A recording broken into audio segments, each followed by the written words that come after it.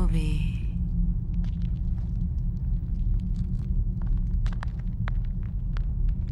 جواب بده. پسر خوبی یا نه؟ بله.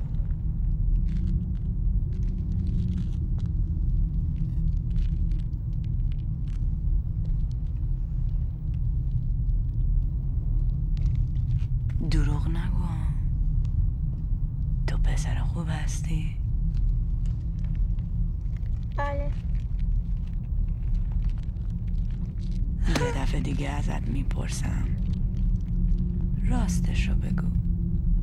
تو پسر خوب هستی؟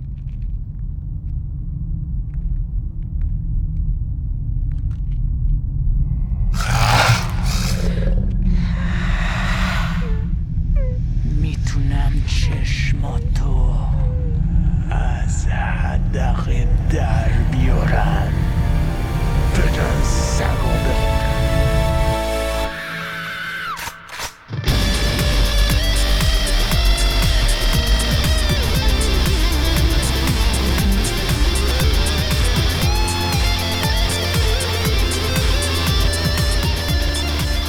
What's going on, everyone? I'm Heath. And I'm Jay. You're listening to Host of Horrors, show where we discuss and review horror films based off of predetermined themes of the month.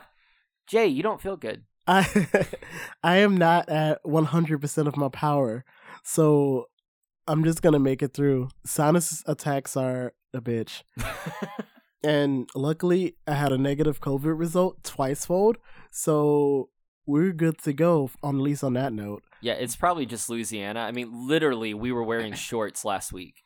Yeah, and now it's freezing. It's freezing, and it's probably going to be sunny as all get out tomorrow. Yeah. And I'm going to feel probably more like crap. Yeah, no, because I think it literally was like Monday was warm, and then Tuesday a cold front hit.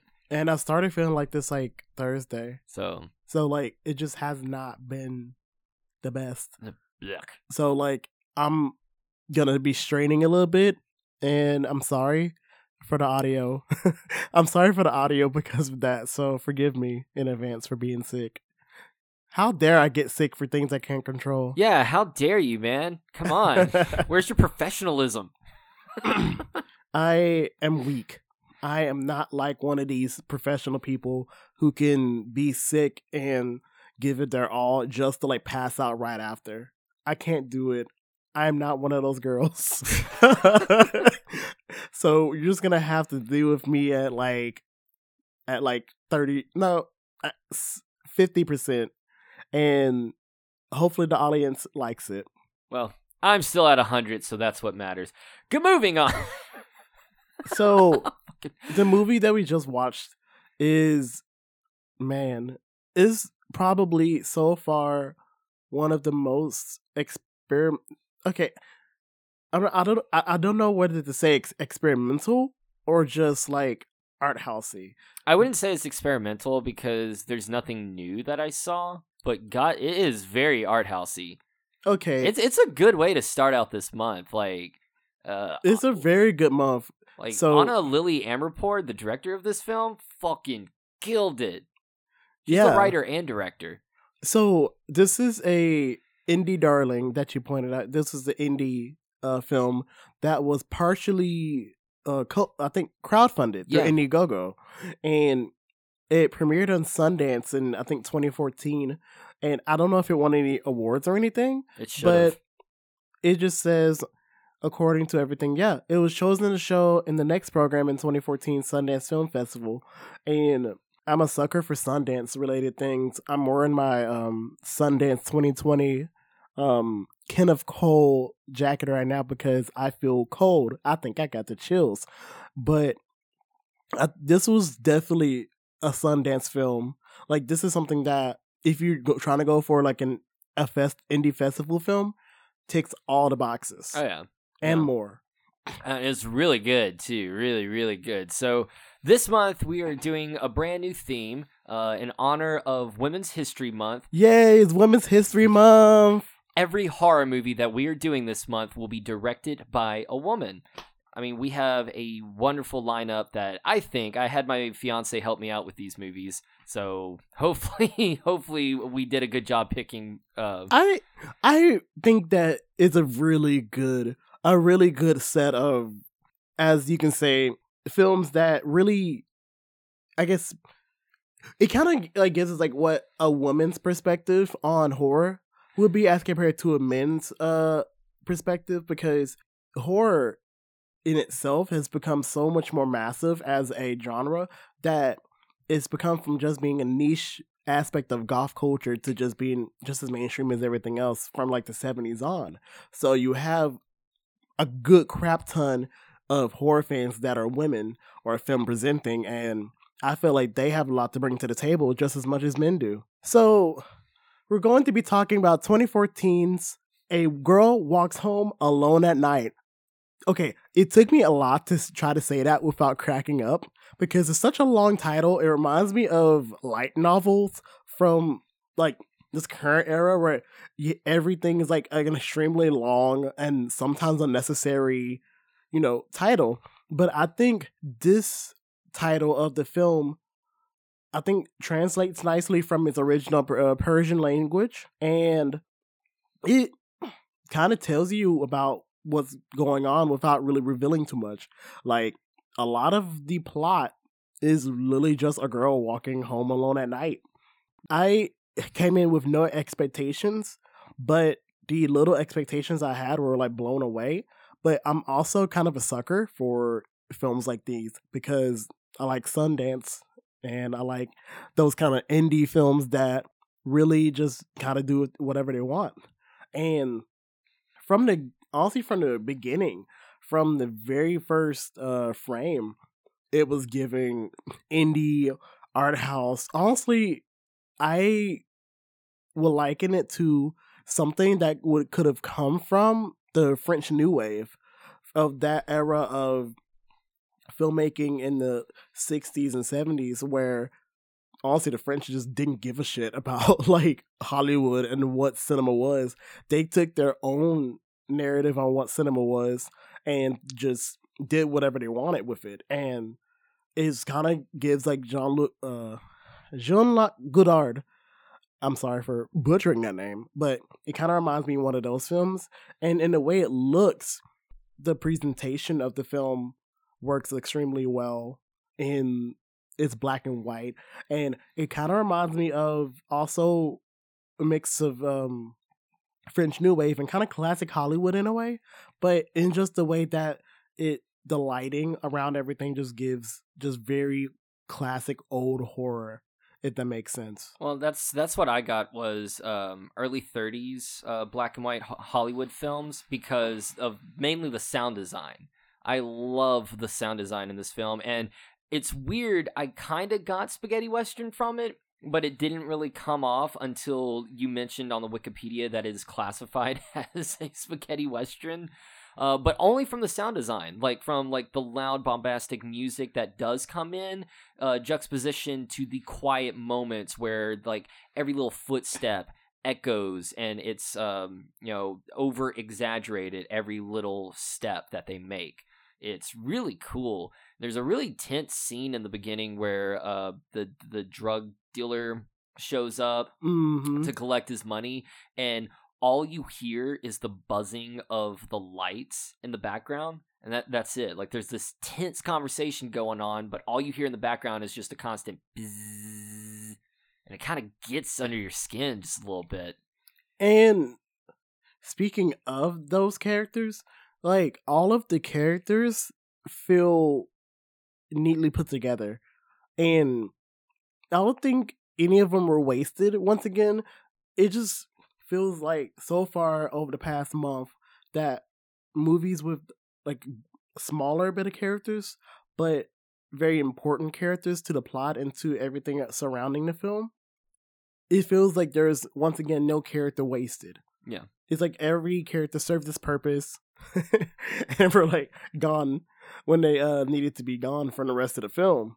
And there's at times where you kind of just get lost in the film, in the world of the film, because it takes place in Iran, And you in can the just, fictional city of Bad City. it's just, you can get lost in this world based off how the camera work is done, because it kind of shows you like day by day, like going just with the much of the oil rigs that are going on, the pollution, the just the overall drab air like feel of the area, including that one area. Oh yeah, Yeah. with like the ditch with all the dead bodies. Yeah. They're just, it's normal. It's a normal thing. I did want to bring up with the constant showing of the oil and the pollution and all that. It's basically showing, in my opinion, it's kind of like a visual representation of the surrounding area being drained of its life, and you can kind of see that with the inhabitants that live there, that all of them, how well intent they start, they always get dragged down because they stay in this city. So it's almost like their environment is more of a vampire than our actual protagonist is. And you kind of get lost with who the real protagonist is until maybe like the second act. Well, I mean, there's two protagonists. This is very much a romance, like coming of age rom-com kind of setup. I mean, no com whatsoever, but it's boy meets girl, they fall in love. I mean, it's basically like if Perks of Being a Wallflower was like Emma Watson was a vampire. That's what this movie is.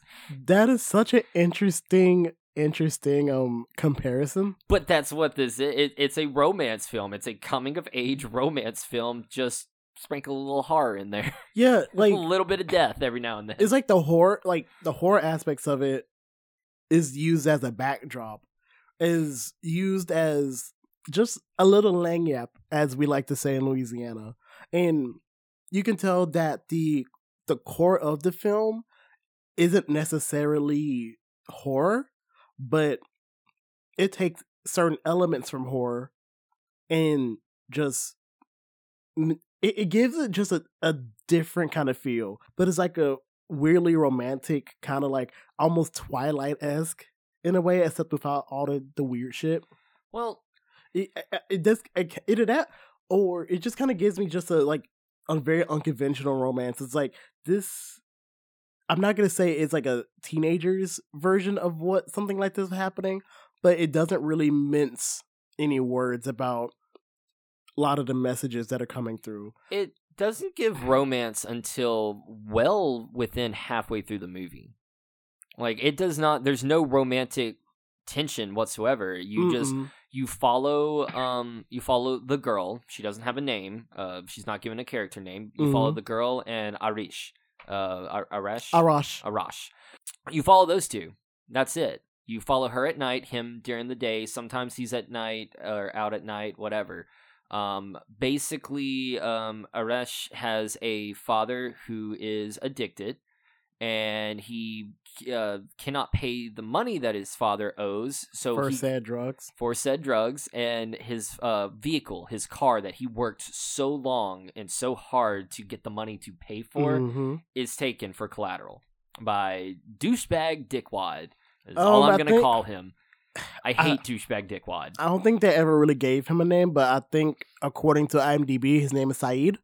Saeed? It's douchebag Dickwad. So that's kind of how that part starts. So you spend much of the early part of the film following Arash as he tries to. It's like he's working so hard to get under his father's shadow. Well, no, it's almost like his father is like the child. Like, he has to take care of his father. That's why at the end of the movie where he kicks him out, you're kind of like, I mean, yeah, he deserves it. Feel bad, but yeah, he kind of deserves it. This film has a way of making characters seem so either likable or unlikable. But Arash comes off as morally gray, but he comes off as like, he just got to do what he has to do. And I think I like that because I think we've just been kind of dealing with very, you're fighting one thing against the other. Everything has been so bombastic, and to have such a quiet film, comparatively speaking, it sometimes comes off as like a wallflower. Yeah. It's kind of like it feels voyeuristic. So this film kind of feels voyeuristic until you get to halfway towards the film. I don't know. I don't know. This whole there is no like what you were saying with every other film that we've done so far. It's so bombastic. It's so good versus evil. So black and white. This film, which being is literally black and white, has a lot more nuance to it. There is no, other than douchebag dickwad, there is no villain. There is no hero. It's just these characters living in this shitty existence. I think the culture, which that surrounds everything, is the true antagonist, because everybody's trying to either leave or trying to ignore it in a way, or just they were just a part of it. The film itself, after thinking about it some and kind of reading up on the synopsis and some of reviews of it while we were prepping, it gives kind of like a light feminist vibe to it. But when you think about, the girl who's a vampire and how she kind of really reveals and uses that power she has against men who are being complete dicks or who are treating specific women wrong. And women, and I feel like women in general, but the specific women. Not necessarily, though. I mean, there is the dad. She does that with him, and then there is douchebag dickwad, but then there's that helpless homeless guy. And so, technically she does that a few times, to help, those in need, but I also feel like she's a vampire. She's a vampire, so she needs blood sustenance. So I think it really just depends. It's it just happens to come off that way sometimes. To me, with Ait or Ati, what's her name? Ati. Mm-hmm. With her, yes, it definitely gives off that. She did that to protect her. With douchebag dickwad, I feel like she just knew he was douchebag dickwad.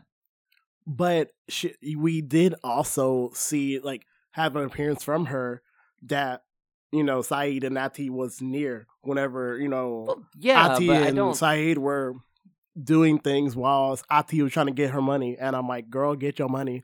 But yeah, because he was cutting her off and basically forced her to do things and still didn't give her her cut of the money. Mm-hmm. Fucking asshole. And I think that was one of the first instances of seeing the I'm gonna call it feminist light, because it's not over the head about it, but it's it kind of I feel like that's a better term for it than calling it just feminist vibes. Well, I'm just gonna leave that out of it and just say this is a vampire, of course. Yeah. So she's probably been around for hundreds of years and knows the underbelly of society at large. So when she sees something like that, she knows that fuck that dude. And she even mentions I've followed you to Ati. I followed you. I know you're sad. I know you've been saving your money to get out of here. So I think it's more she was just cutting that chain. She's trying to cut the chains that bond her to the city.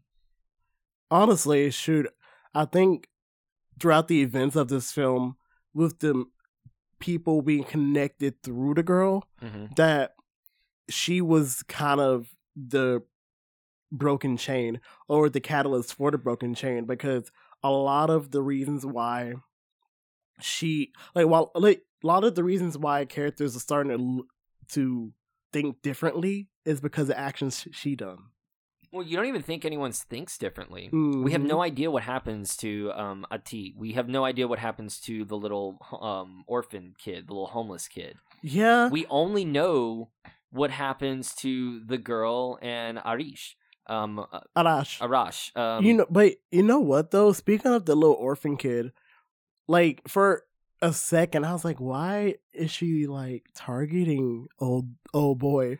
She's trying to make sure he doesn't turn out like old dickbag douchewad. I think that's probably why. Because like Kid on the Street, I mean, that's prime easy ground. pickings for a person to come along and be like planting their little bad influence on him. Mhm. So if she scares the shit out of him for a little bit and is like, "You stay a good kid," and he's like, "Uh-huh." Well, I mean, shit, she did her job. I'd be fucking terrified. Yeah, I'll be terrified too. Like, talking about scared straight. Right? I will be scared straight as hell. Like, man, there are just so many nuances about this. Like, very.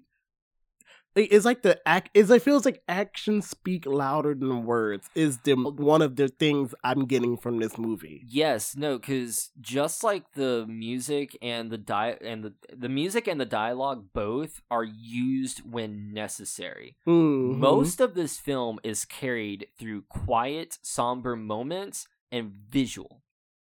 And buddy, and this movie is gorgeous. oh yeah, like black and white.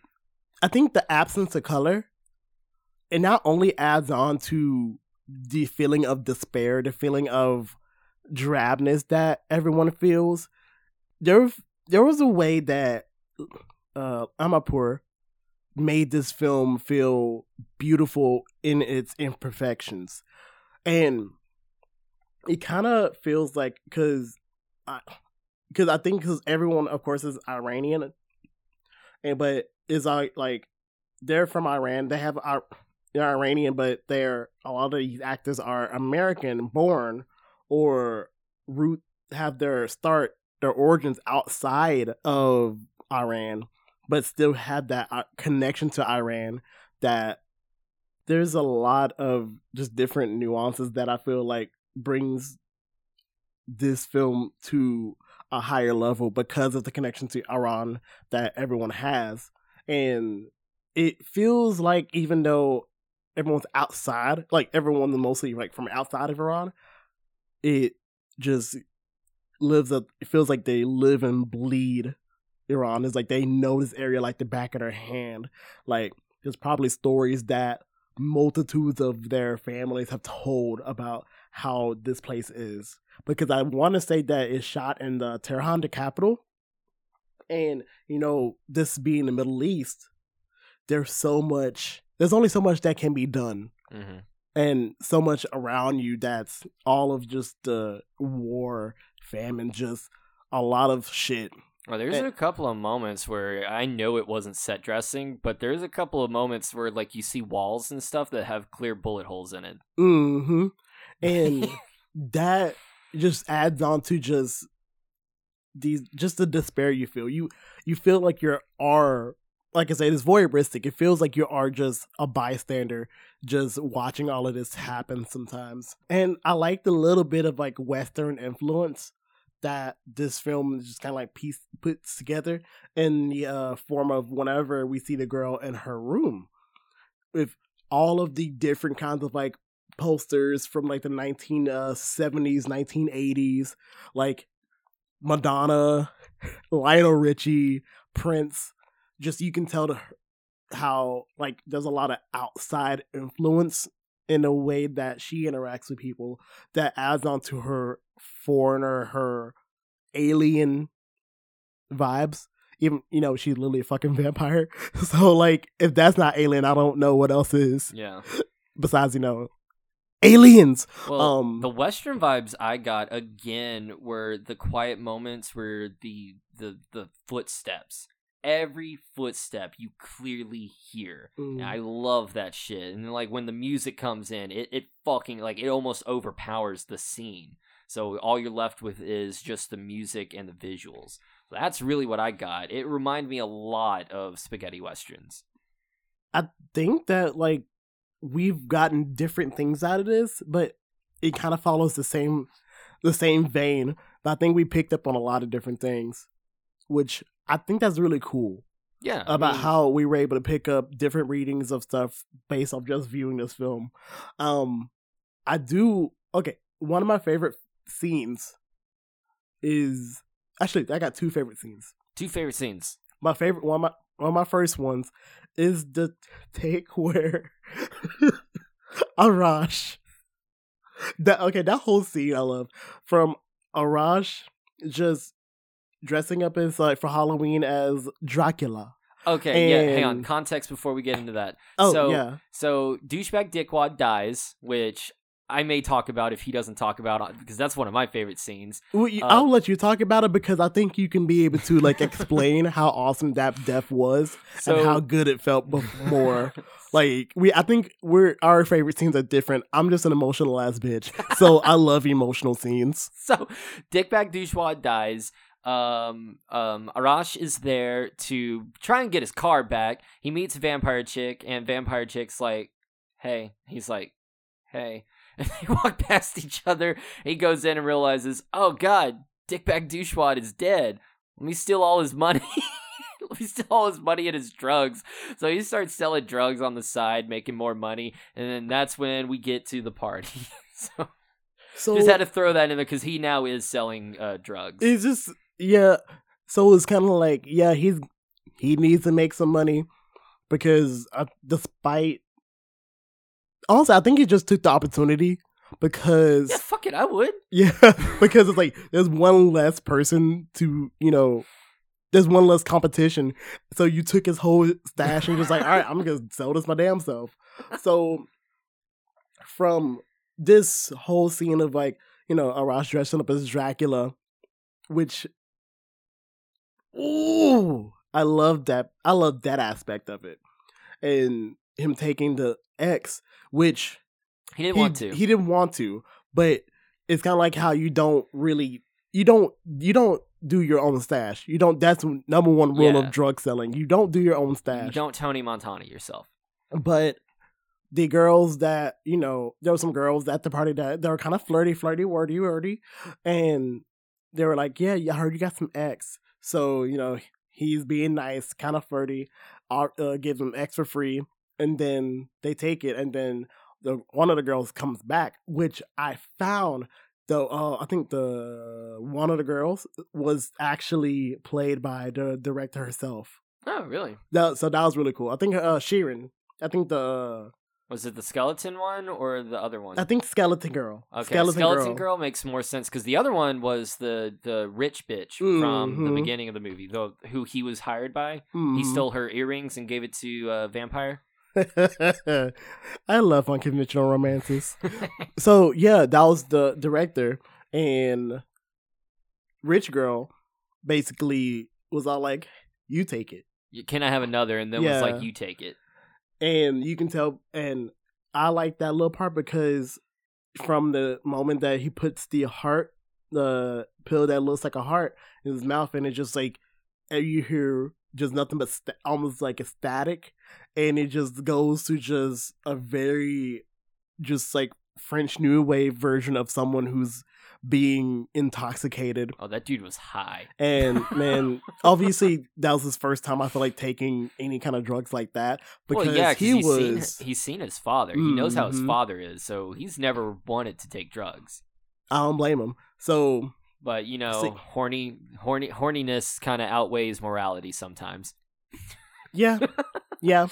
So with that, he goes into this just very just surreal like instance, and he tries to kind of like, okay, adding on to the horny, I think he tries to like make out with the rich girl, and the rich girls are like, stop. Yeah, he goes to kiss her, and she's like, what are you doing? Back off. Let's dance. And you can just tell that like for a second I thought his whole vibe was just like ruined. Like that killed off a lot of his buzz immediately. I'm like, dang, you got cockblocked by the rich girl that forced you to take the pill. Dang. And he just like sits there while everyone else around him is having fun, which felt. Yeah, it's like, I'm not having fun tonight. Like, dude, it happens. Sometimes you're having a good time, and then one little thing happens, and you just become that angry drunk. Mm-hmm. Been there, done that. Way too many times. So it leads into the next part of the scene where there's a nice little like long take for part of it of him just walking down this random street because he's lost and looking at the looking at a lamp like a moth trying to find lamp. I do like the juxtapositions between the settings. I hate to cut you off, but like between the actual city landscape that we see, how dilapidated and worn down it is, to almost seeing like a suburb. And then you have the rich girl's house. You still see like the dunes in the background, but it's almost like this Beverly Hills Hollywood mansion in the middle of all this fucking chaos. I don't know. It's really cool because even thinking him walking and you see the suburb, it shows the disconnect, yet how close they are at the same time. It goes into the whole thing about what kind of money she comes from, based off how her area looks as compared to the rest of the city. Yeah, and with the gap in so many Middle Eastern areas just being wide as the fucking ocean. So it makes a lot of sense. So. I do like that juxtaposition, and it's just seeing Arash's Dracula just look at it's kind of like, I think whenever you're high or like seeing things, because he was on X, everything's pretty shiny. Everything's pretty shiny. So he was looking at that thing like a moth that was hungry for some light. And that was because it reminded me of like, there's a moment when I was a kid, we were in high school, and we could have, oh god, if the cops would have pulled up, we would have been fucked. But we were all stoned and drunk out of our ass. Oh, you were crossfaded. We were lying on the street, on my neighborhood street, with a case of beer in the middle of us, just lying on the street staring at the stars. And here comes Vampire Girl. She's riding on the skateboard that she took from the kid, that the kid just dropped there after she scared him shitless. And it just goes... I think it's because he's he's inebriated, that he doesn't feel scared. He doesn't really feel it gives off he's different from the rest of the guys. It's kind of like that. No, he's fucking like, she could tell he's high. But I know that. But it's also like, he's fucking high. Like, he doesn't know what's going on. But it's like at any time she could have just like lunged at him and just like sucked all his blood. Like, she could have attacked him at any moment, at any given moment, and she didn't. So but it was really cute because he was like, "I'm lost. Where are we?" And she says, "We're in Bad City." And which also goes to your juxtaposition, because it says it's Bad City, but like it looks nice. Mm-hmm. So that was even more good juxtaposition right there. Yeah, I think what it is, the reason she doesn't attack him is because he's not doing anything. Let's say in her head, she can justify the homeless person because she's basically putting them out of their misery. I hate to say it like that, but I can see her justifying that. Douchebag dickwad was douchebag dickwad. Hazin? Hussein? I don't want to say Hussein. I thought it was Hazin. But I really want to say that Arash is... Hussein. Hussein? Okay. Arash's dad. I'm just going to say that. Arash's dad was being a dick to Ati. So the 3 kills that we do see in the film, you can justify them in some sort of way. If she would have killed Arash, no justification whatsoever. I think deep down, even though she's cursed, she's not a bad person. So I think that's why she didn't kill Arash. And she's someone who has done bad things, but those bad things don't necessarily make her a bad person. Yeah. Those bad things are just kind of par for the course, considering, her genealogy. Yeah. Her nature. Yeah, and I think that's why most of her killing is, you can justify them. It's not just, killing for the sake of killing. It's, I have to kill to feed, but if I have to feed, it's going to be for, a good reason. It makes the kills worth it. Yeah. So the rest of the scene plays out basically he just being just. I thought it was very very cute, very very LSD'd like, and just like I just like the fact that he's Dracula with an actual vampire, and I'm just like that. I see what y'all did there, and that thing is like I just thought that was like kind of cute because they're obviously different, but it feels like the roles were reversed for like a couple of minutes because of the fact that neither of them knew who the other was, or he didn't know what she was, but she knew what he is, which is not Dracula. So I thought that was like cute. And then I like the whole, hey, will you sit down with me? No, I can't sit down. But I have to sit. I have to sit. I can't get up right now. You can sit at my home. Okay. And then I still can't get up right now. But like she takes the she's you got to know she's a vampire because like she is powerful. Like she is strong. So she like just like pushes him in the cutest way possible to her place. She's still stone faced, which I like. Like the only time she smiles in the entire movie is at the very very end. Throughout the entire movie, she's just got this blank expression the entire time. And she's just got this stone blank expression while pushing this guy on the skateboard while he is high as a kite having the best damn time. He's just sitting there going, woo! And this is where you start to see a lot of, I'm going to say a lot, like the first little bit of like romantic tension starts to kind of rise. But it's in the form of what I like to call long take to long take because they're just kind of chilling there. She's out. She's like doesn't have her garb on, and he's just laying down. And she's about to put a record on. Yes, and the record's on, and you can tell how much music influences her. Mm-hmm. And he slowly gets up, looking at the disco ball that's above her, and well, she's still standing by the record. It's just hanging from above him. But she's just standing by the record, and he gets up and spins the little disco ball, prompting her to turn around. Slowly, mind you.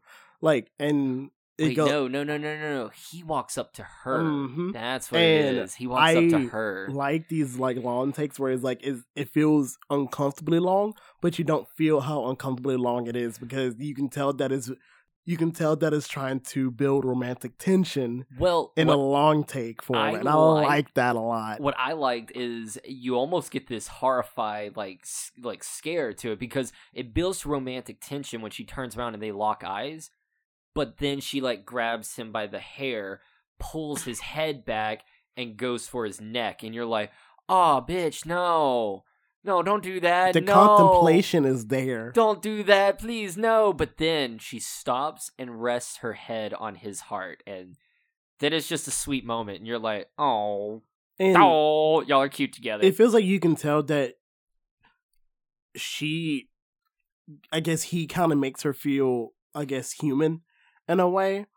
And it feels really good to see someone kind of treat her as if she's a human like everyone else instead of just this foreboding figure and that everyone else has kind of perceived her to be. And I think that was part of the whole feeling outside of yourself, feeling othered by everything else that around you, feeling different, and just having someone kind of was like treat you just the same way they would treat anybody else. That's the really cool part about the whole scene. And you can just tell that kind of the sort of romantic aspect of it takes over in a way the rest of the film because you can tell that he's trying to pursue her kind of sort of while still not even dealing kind of sort of. He is. He's trying to pursue her and he's falling for her. And she's falling for him, but is trying in her own little way, trying really hard not to. And you could just tell that like there's a little bit of determination in a way in Arash because of this newfound love, and it works. It just works, mm-hmm. And just the slow burn of this film just makes it just work even more so. It works a lot to its advantage. Yeah, because everything before this point was very horror-esque, especially even with the vampire. There's a lot of moments, a lot of scary, tension-filled moments. Mhm. After this, yeah, there's a kill here and there, but most of the rest of the film is kind of sweet in like a really dark way. It's a very darkly romantic film.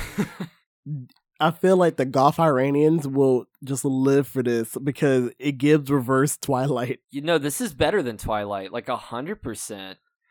This is like, honestly, this is like if Let the Right One In was a romance. Even though it kind of is a romance. Oh, you're right. I don't know. You're right. This gives me more like coming of age film, where Let the Right One In is more horror movie. And I can see the horror elements of it. There's obviously horror elements. Yeah, of it. for sure. but I think the coming of age romance is a little more heavy, especially towards the end. And which I'm okay with that. Yeah, and honestly, with all of our films being very almost strictly horror with a bit of different genres like sprinkled in there, it's good to see how. So, I think I said this way back when we first started the podcast. I like when horror kind of like is the backdrop for other genres to kind of bubble up to the surface and kind of pop out, like in the same way in science fiction. And I feel like this movie is a great example of that, because at its core, it's a goth romance film with, drama elements. It's indie spaghetti western horror genre. It's a genre bending kind of film because it just is. It doesn't try to be one thing or another. It just is. And I think that's the best part about this film, that it doesn't try to be anything else other than what it is. Oh yeah, no, the Goths are gonna love this movie. Like, and you can go into other aspects pull other lessons from this film about, what it means to be family, trying to find that someone that found family, especially after Hossein dies.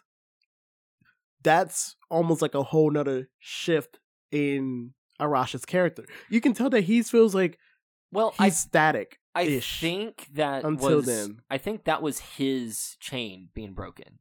I think every character in this movie has something holding them to this city. And the girl is just the catalyst for that chain being broken. She also is being held in the city.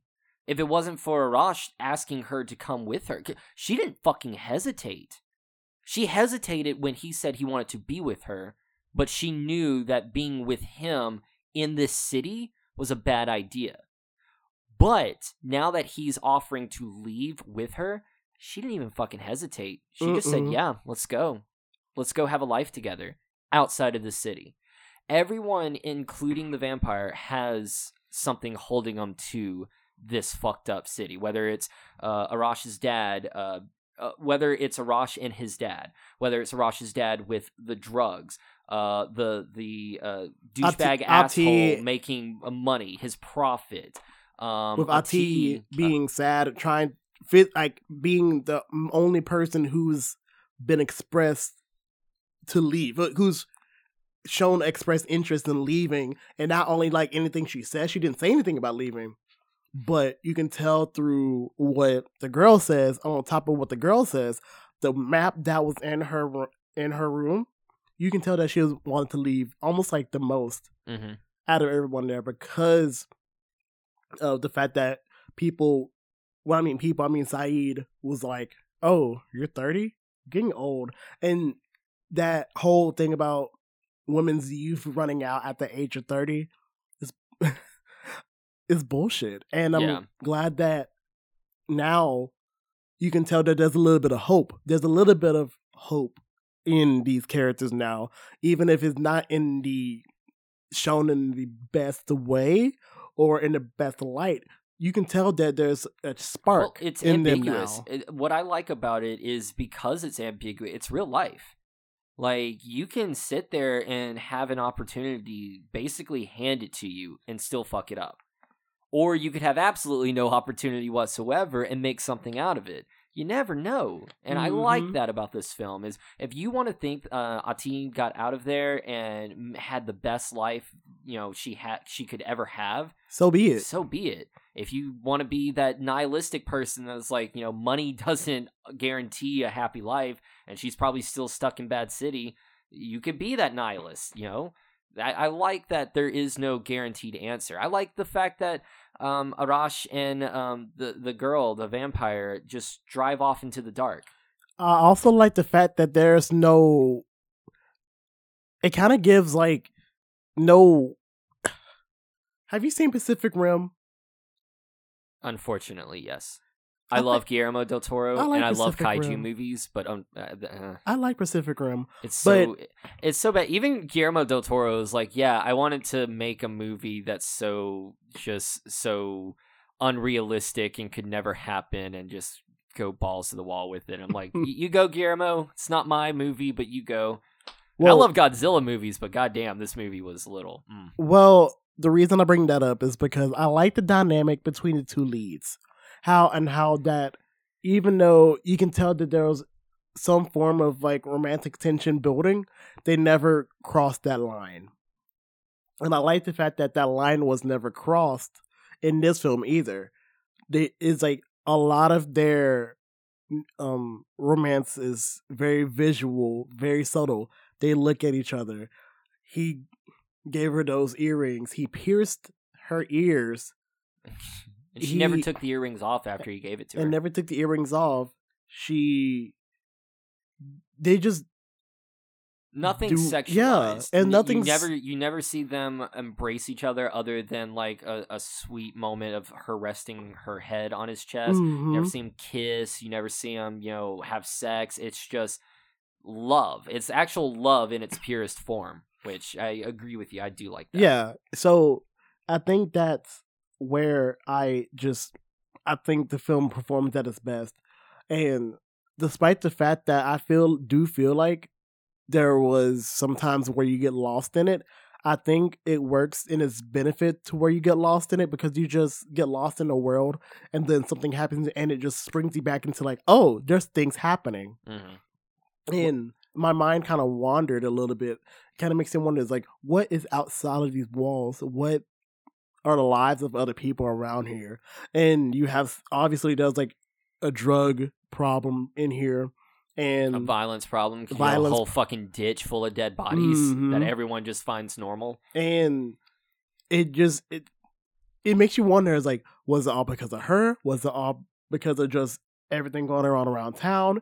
You never really know, and the questions are never really asked, and nothing's ever really answered. And I think leaving it in that shape is just kind of uprooting yourself, especially after a traumatic moment, as seeing your father just lay dead, presumably from drugs, the drugs that you presumably gave him on his last moments. You're just like, yeah, no, fuck you, get out this house. That can cause a good bit of guilt, because it's like, damn, did I kill him? Was it me? But shouldn't I give him that drugs? It's like, have that thought process go in your head, and just seeing all of those nuances and seeing how the film ends, it leaves you wondering, could there be a sequel? Could there be No, if there's a sequel, that would ruin this movie.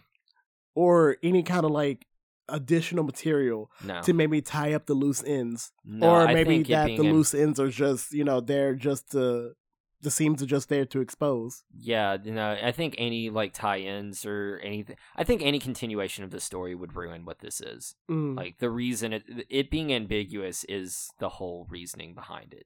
It's got it. I love the fact that this is ambiguous. What was you said you had 2 favorite scenes. What was your second favorite? It was the scene with Ati, and whenever you see like the last little bits of horror appear about to save Ati. And it kind of makes you wonder if the cat was, you can say, the link between Arash and everyone around her and the girl. maybe maybe it was just like coincidental. I can see Or that in did- the editing, but I hate thinking that. Like, to me, if that is the case, it kind of ruins a little bit of like the connection between her and Arash. I don't really see that because like it didn't really see it kind of until the end. Mm-hmm. But there's a cute little connection between that little kitty. The And, cat you is know, adorable, it's and I love adorable. that they credited the cat. Right, but the cat Like, was the cat's part of the cast, and I love that. the cat's one of the best actors in the film. And I think one last. Oh, okay. Let me finish my favorite scene. Yeah, that scene, and then another scene featuring the dad was the mirroring scene. That I thought that was like a cute little scene just to kind of break the tension and just add on to like the horror-esque feel of it. But it's Oh, you kinda- mean when he was coming down? no, when he was talking to Ati, because that You was said mirroring scene. whenever was that the same person or was that someone else? Whenever like old dude was talking to Ati, was like, "Hey, come get money, then you talk to me." That was that dude. Oh, and yeah, I could have okay. sworn that was the father. That was the father. And- I got you. You went from one scene to another scene, but it was still the same two characters. Yeah. So I thought we were still on one scene. I'm Yeah. like, what the fuck are you talking about? I got you now, though. But it was like that scene where every move that he did, she did, and I just thought that was funny. I like that part. yeah, because the death was pretty cool of the dad because basically he's kicked out. Arash kicks him out because he's tired of it. He's been trying to get his dad off drugs, and his dad is like a good couple of days of rehab before he just breaks. He starts claiming that the cat has the mom's eyes, that she's judging him, starts breaking things, and I mean, that's not rehab. Those are just plain old fucking withdrawals, and he had them bitches bad. and this is coming Those are off very bad. the morning right after Arash proclaimed basically announced his love towards the girl, and she says, "No, we can't do this," and leaves him. So he's not having a good time, and his dad starts breaking shit, blaming his mom and stuff like that, and Arash is like, "You know what? Take the money, take the drugs, get out of the house. Take the cat. I'm done. Take the cat. I'm done. Leave."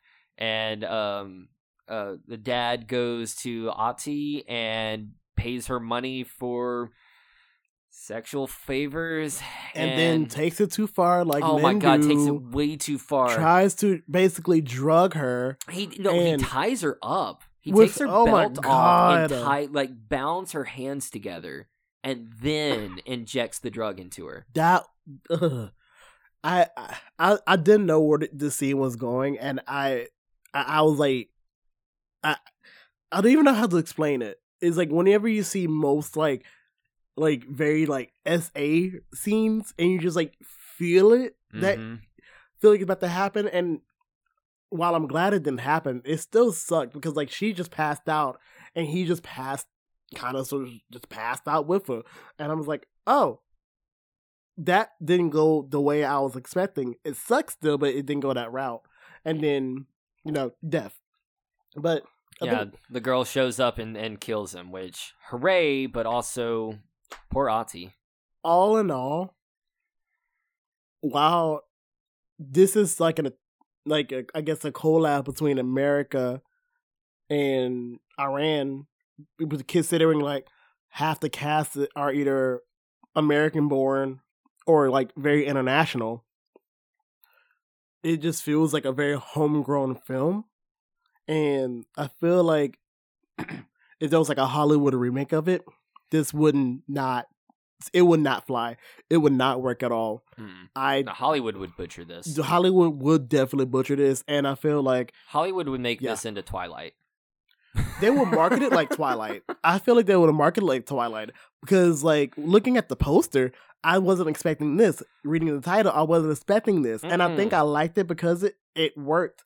It showed it just enough of what was going on without any kind of expectation. It's like, oh, just a girl walking home alone at night. I wonder why. And then you see the poster, and it's just like almost like a gruesome like nun image. It's almost like a nun. You think, oh, maybe it's a horror movie about a nun, but it just goes beyond that and just makes a compelling story.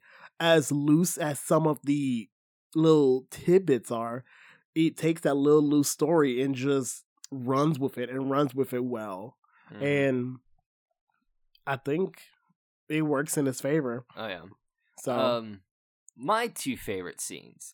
So my first favorite scene, obvious, is the first death. The first death and the first time we're introduced to the vampire girl. Oh, I love it so much because I hate that douchebag. I mean douchebag. Tracksuit wearing, tattoos on their face with sex tattooed on his neck. Just douchebag. Mean to Ati, douchebag. Fuck him. But fucking vampire girl shows up and he's like, okay, well, let's go back to my place. Goes back to the place. He turns on this god-awful disco music, snorts some cocaine, smoking a cigarette, goes over, turns up the music a little bit louder, and then starts lifting dumbbells in front of her, like, yeah, you like this? As he's got, like, his tracksuit, like, halfway unzipped, and it's like, dude, God, I hope you die. I even told Jay, I was like, I hope he gets the most gruesome death. I really hope it's good. It is okay. It's pretty good. But, it's just, it's this long tracking take, and other than the music and, like, the subtle sounds of him, like, tapping the razor on the table so he can break up the cocaine, you follow him doing certain little things while she just stands in the background looking ominous. She finally moves, and the tension is broken only by the subtle, sharp sound of her fucking with a cymbal on a drum set that he has, because of course he has a drum set. He goes over there, and he tries to do the little finger thing on the lips that he did to Ati, and I was like, ooh, bite his fucking finger off.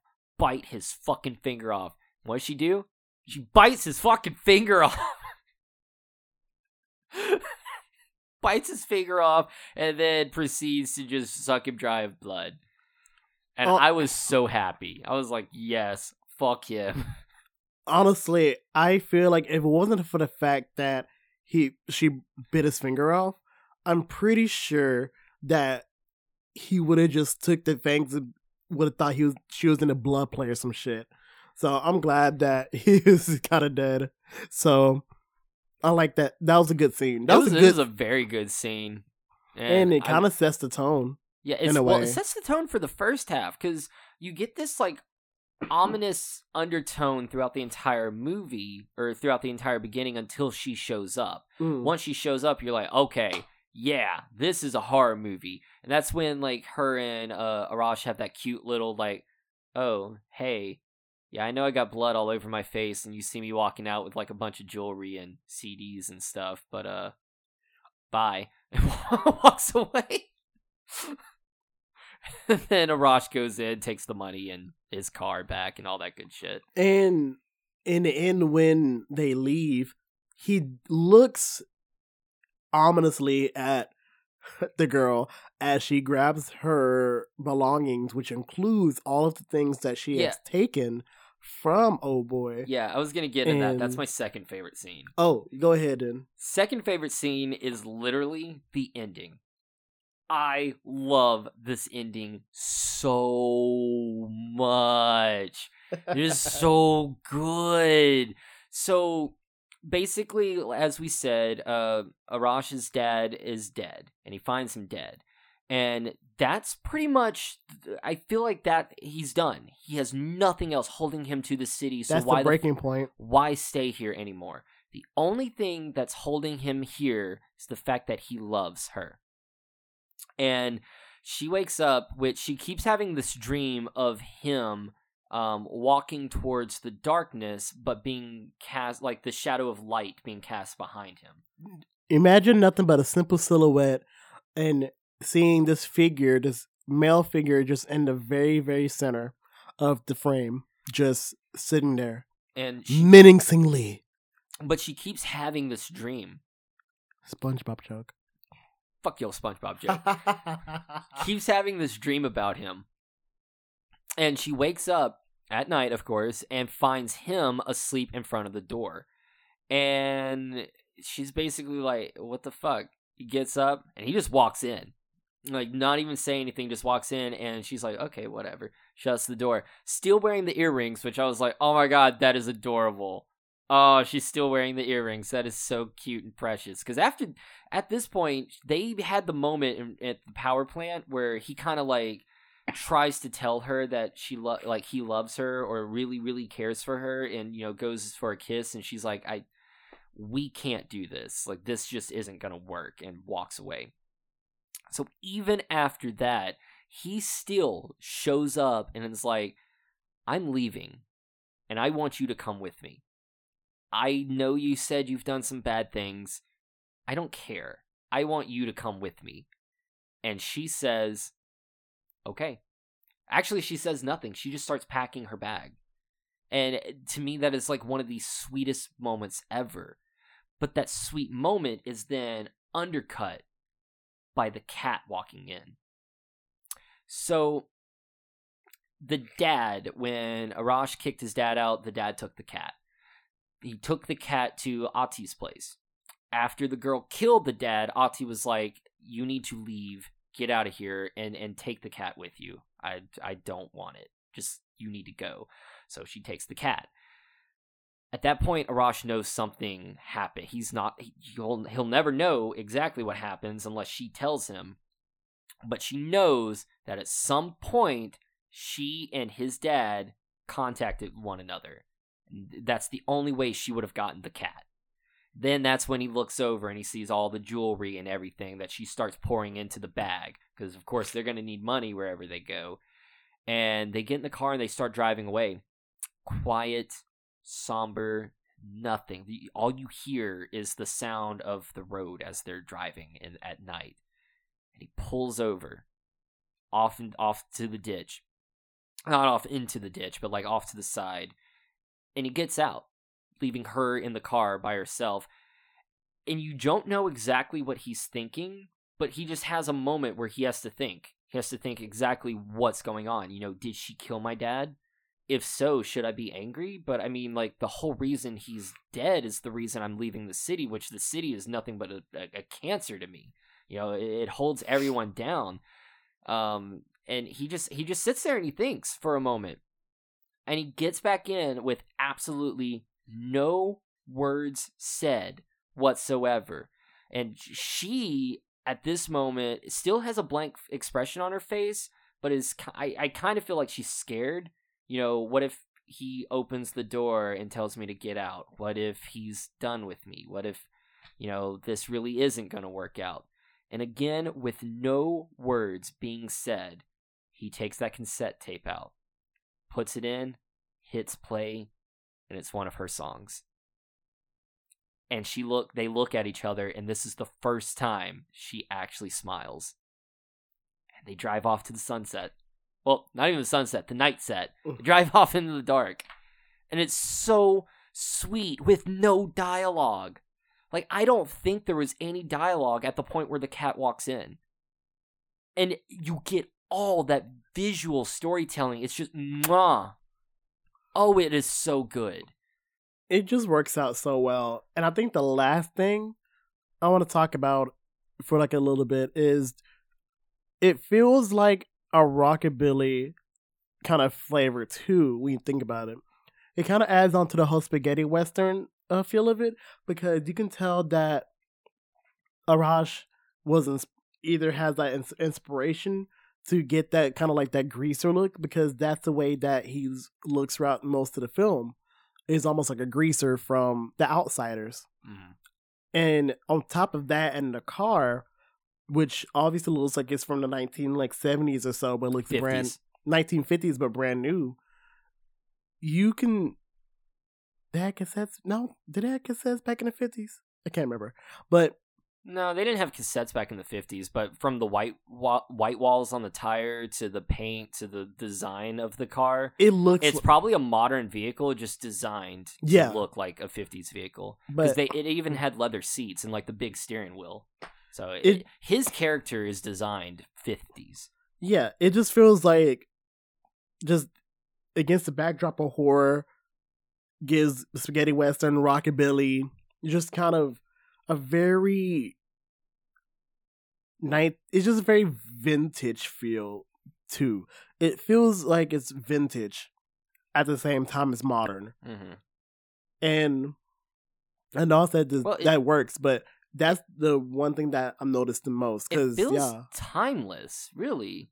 Because the girl gives off this kind of like 80s like punk vibe, in my opinion, where he gives off a 50s greaser.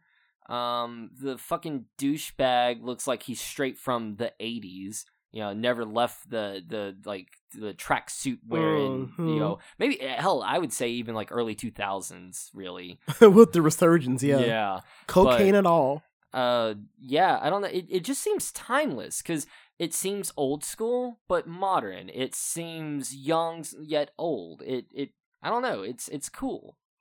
Yeah, because like you could put this in any time frame. I feel like really, and it works because it doesn't really give up any kind of time to where.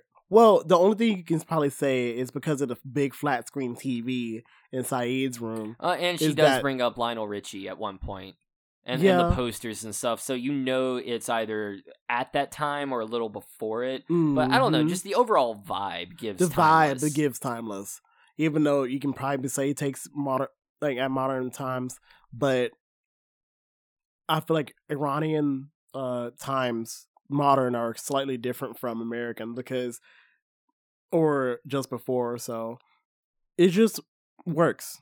Mm-hmm. And yeah. No, this film was so different than what I was expecting, and I'm kind of glad it is. It's a good change of pace. So much better. I was expecting this to be okay at best. Like I've heard praise about this. I've heard it's a very, very, very, very good movie. But I didn't know what to expect. I knew it was a horror movie, and that's it. So I'm expecting, a girl walks home alone at night. Okay, is this going to be like stalker movie, slasher movie? I've heard vampires, so what? A vampire stalks, a girl as she walks home. No, I'm thinking traditional horror.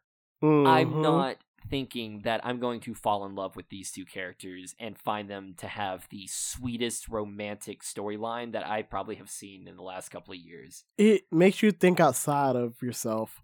Makes you think outside of what the modern take of what horror is. And I said it already. It just kind of gives weight to other genres against the backdrop of horror. So I overall think it's a good job. Jolly good show, as they say. Good shit. Good soup. Final thoughts? Final thoughts. I think I love this movie. I really think I love this movie. It's hard for me to pinpoint a single final thought for this movie. It's adorable. I love the romance between Arash and the girl. It's so sweet and they're so precious together. I love the visual storytelling. I like the fact that a lot of the emotions you get across is through physical acting. Just again, the end of the movie ends with her smiling. That's it. I mean, that's it. When you can end a movie by something as simple as the first smile practically being cracked in the entire movie, it's so good. The sound design, the editing, the directing, the writing, the acting, the visual, the cinematography. This movie's good, man. I was shocked that this movie is as good as it is. I really like this motherfucker. I do too. My final thoughts are, it's a good surprise. I think the only detriment I may have to it is mostly on me and how my mind likes to wander. So I don't think it's the film's fault. That's just me, and also me kind of being sick too. Or is it that- like too much of a slow burn or something? It was too much. I think right now, I feel like I'm gonna appreciate this film way later. Yeah. I'm gonna rate it way higher later. But Yeah, it's very slow burn, and I think due to my inebriated state, due to my like less than 100% right now, it's a little bit too much of a slow burn. But the slow burn paid off. It was a good payoff for the slow burn. But I'm still going to possibly just rate it 3.5. Really? Wow. I think that's been my average. It's Yeah. been 3.5. Honestly, fuck it. I'm gonna give it a 4. 4? I'm gonna give it a solid 4. That's my final answer. My final answer is this is a 5. I loved this. I really loved it. This is filmmaking, man. This is cinema, y'all. This is, well, I wouldn't say cinema. Thi- When I- I think this is cinema. When I don't know, like I'm a little different. When I think cinema, I think like you go to the movie theaters and watch it. I don't think this is like you have to go to the movie theaters to watch this and get the full experience. That's what I to get me, that. That's what I think of when I think cinema. I get know that. I'm different than a lot of people, but when I think cinema, I'm thinking of an event style movie. You know, you go to the theaters to get the full experience of this movie. I don't think this is a blockbuster by any means, but I do feel like This is fucking art. this is art, and everybody I feel like needs to expose themselves to more art house films or to more art house films, because like I said before, despite the fact that technically this is an American film, it doesn't feel American at all. Yeah, I'm not saying this is American. I refuse to accept that. It's not. It does. This was an American film. It would be worse.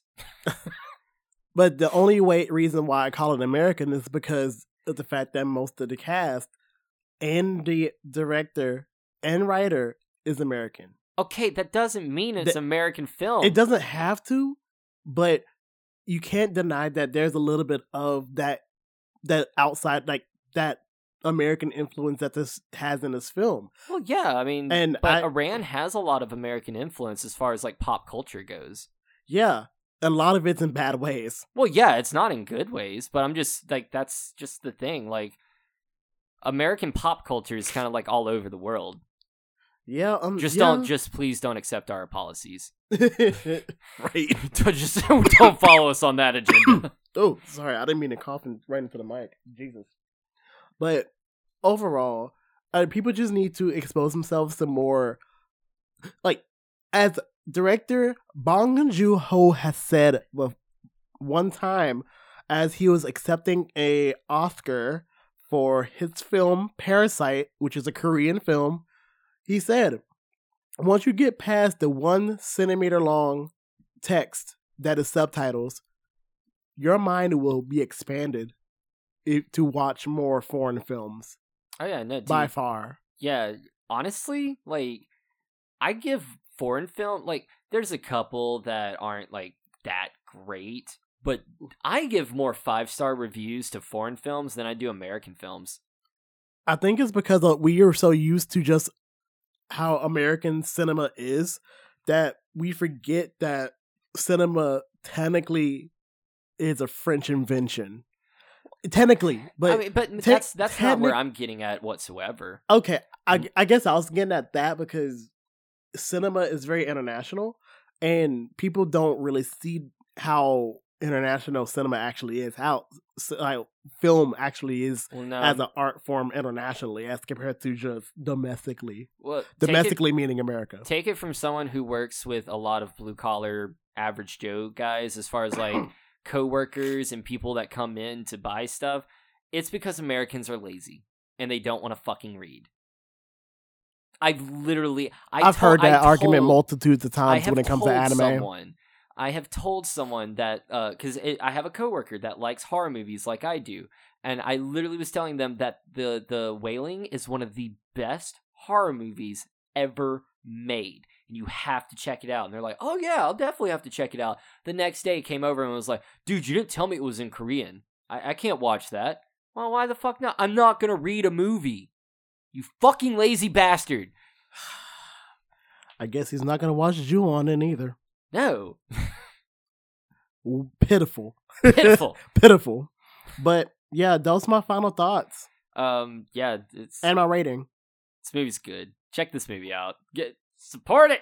Love it.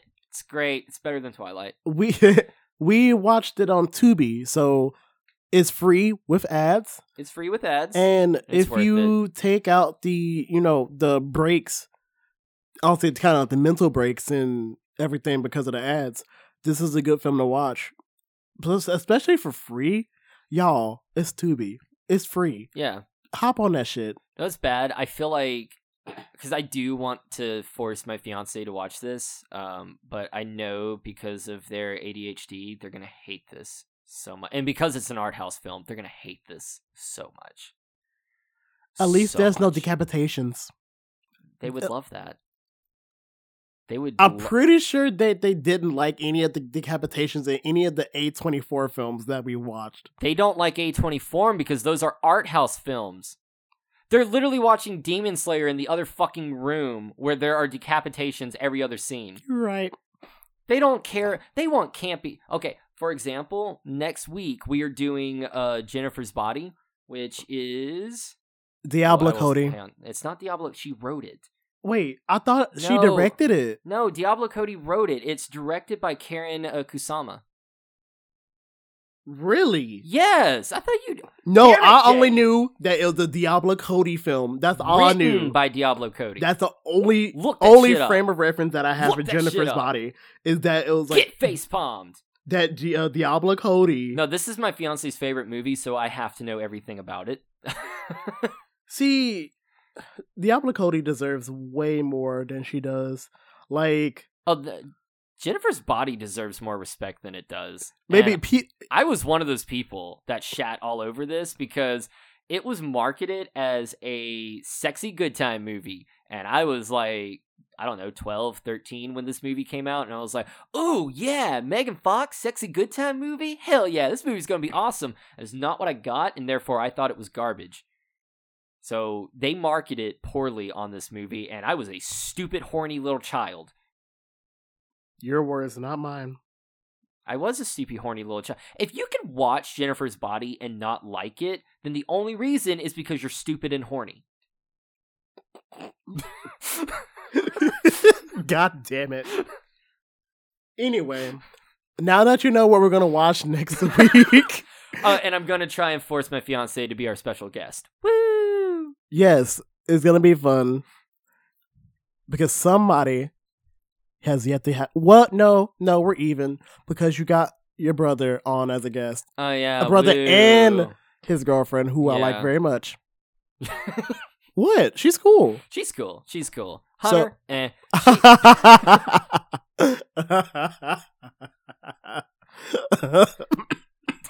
Stop laughing.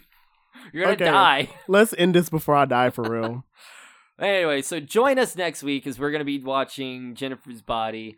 This has been A Girl Walks Home Alone at Night. Please, for the love of God, check it out. What you should also check out is all of our episodes. We got them here on YouTube. We also got them on Spotify, Apple. There's a whole freaking playlist. There's a playlist of parking lot reviews where me and Jay discuss brand new stuff coming out. It's awesome. We're all over the place. We even got the social medias. We're on everything, including Facebook, Instagram, Twitter, who, I run almost half of those. And Let's just go ahead and say all of those. oh my God. No, we're going to say all of those. I think I do a piss poor job on Letterboxd, and that's about it. So, of course, I can do better on promotion, but social media stuff is hard. But anyway, we're also on everything. Only thing we're not on is TikTok. I'm still trying to figure out how we're going to do that. But I say ring that bell, of course. Yeah, like, subscribe, ring the bell like you Please. said. Please comment and tell us what you think and give us some interactions because I love trying to react to other people's comments and just actually comment on stuff. And have it to where it's just, not randos. So I want some regulars. Like, come on, give us some regulars. I'm okay with randos. I'll take the randos. You can take the regulars. Okay. I'll take the randos. I'm more of a slut that way. And of course, if you're listening on Spotify, honestly, if you're listening on anywhere, I think now you can rate podcasts now on Spotify. So, give us a high rating or be honest with how, you rate us. Please, if you give us like a 2, actually a 3 or below, please let us know why. We like feedback. What I mean me, because I've been doing this for almost like 6 months now, and I'm still trying to get over my impending gay voice. And now that I'm also sick, I got gay voice on top of sick voice, and yeah. There is nothing wrong with your gay voice, and if someone gives us a 2 stars for simply because he has gay voice, I will punch you down. I feel like someone's gonna do it just for the lols, I will shove those lols up your ass. Oh my god! But until then, it's been Jay. Cough, cough. Oh god, that hurt. And I've been Heath. And this has been Hostel Horrors. See you next week, guys. Oh.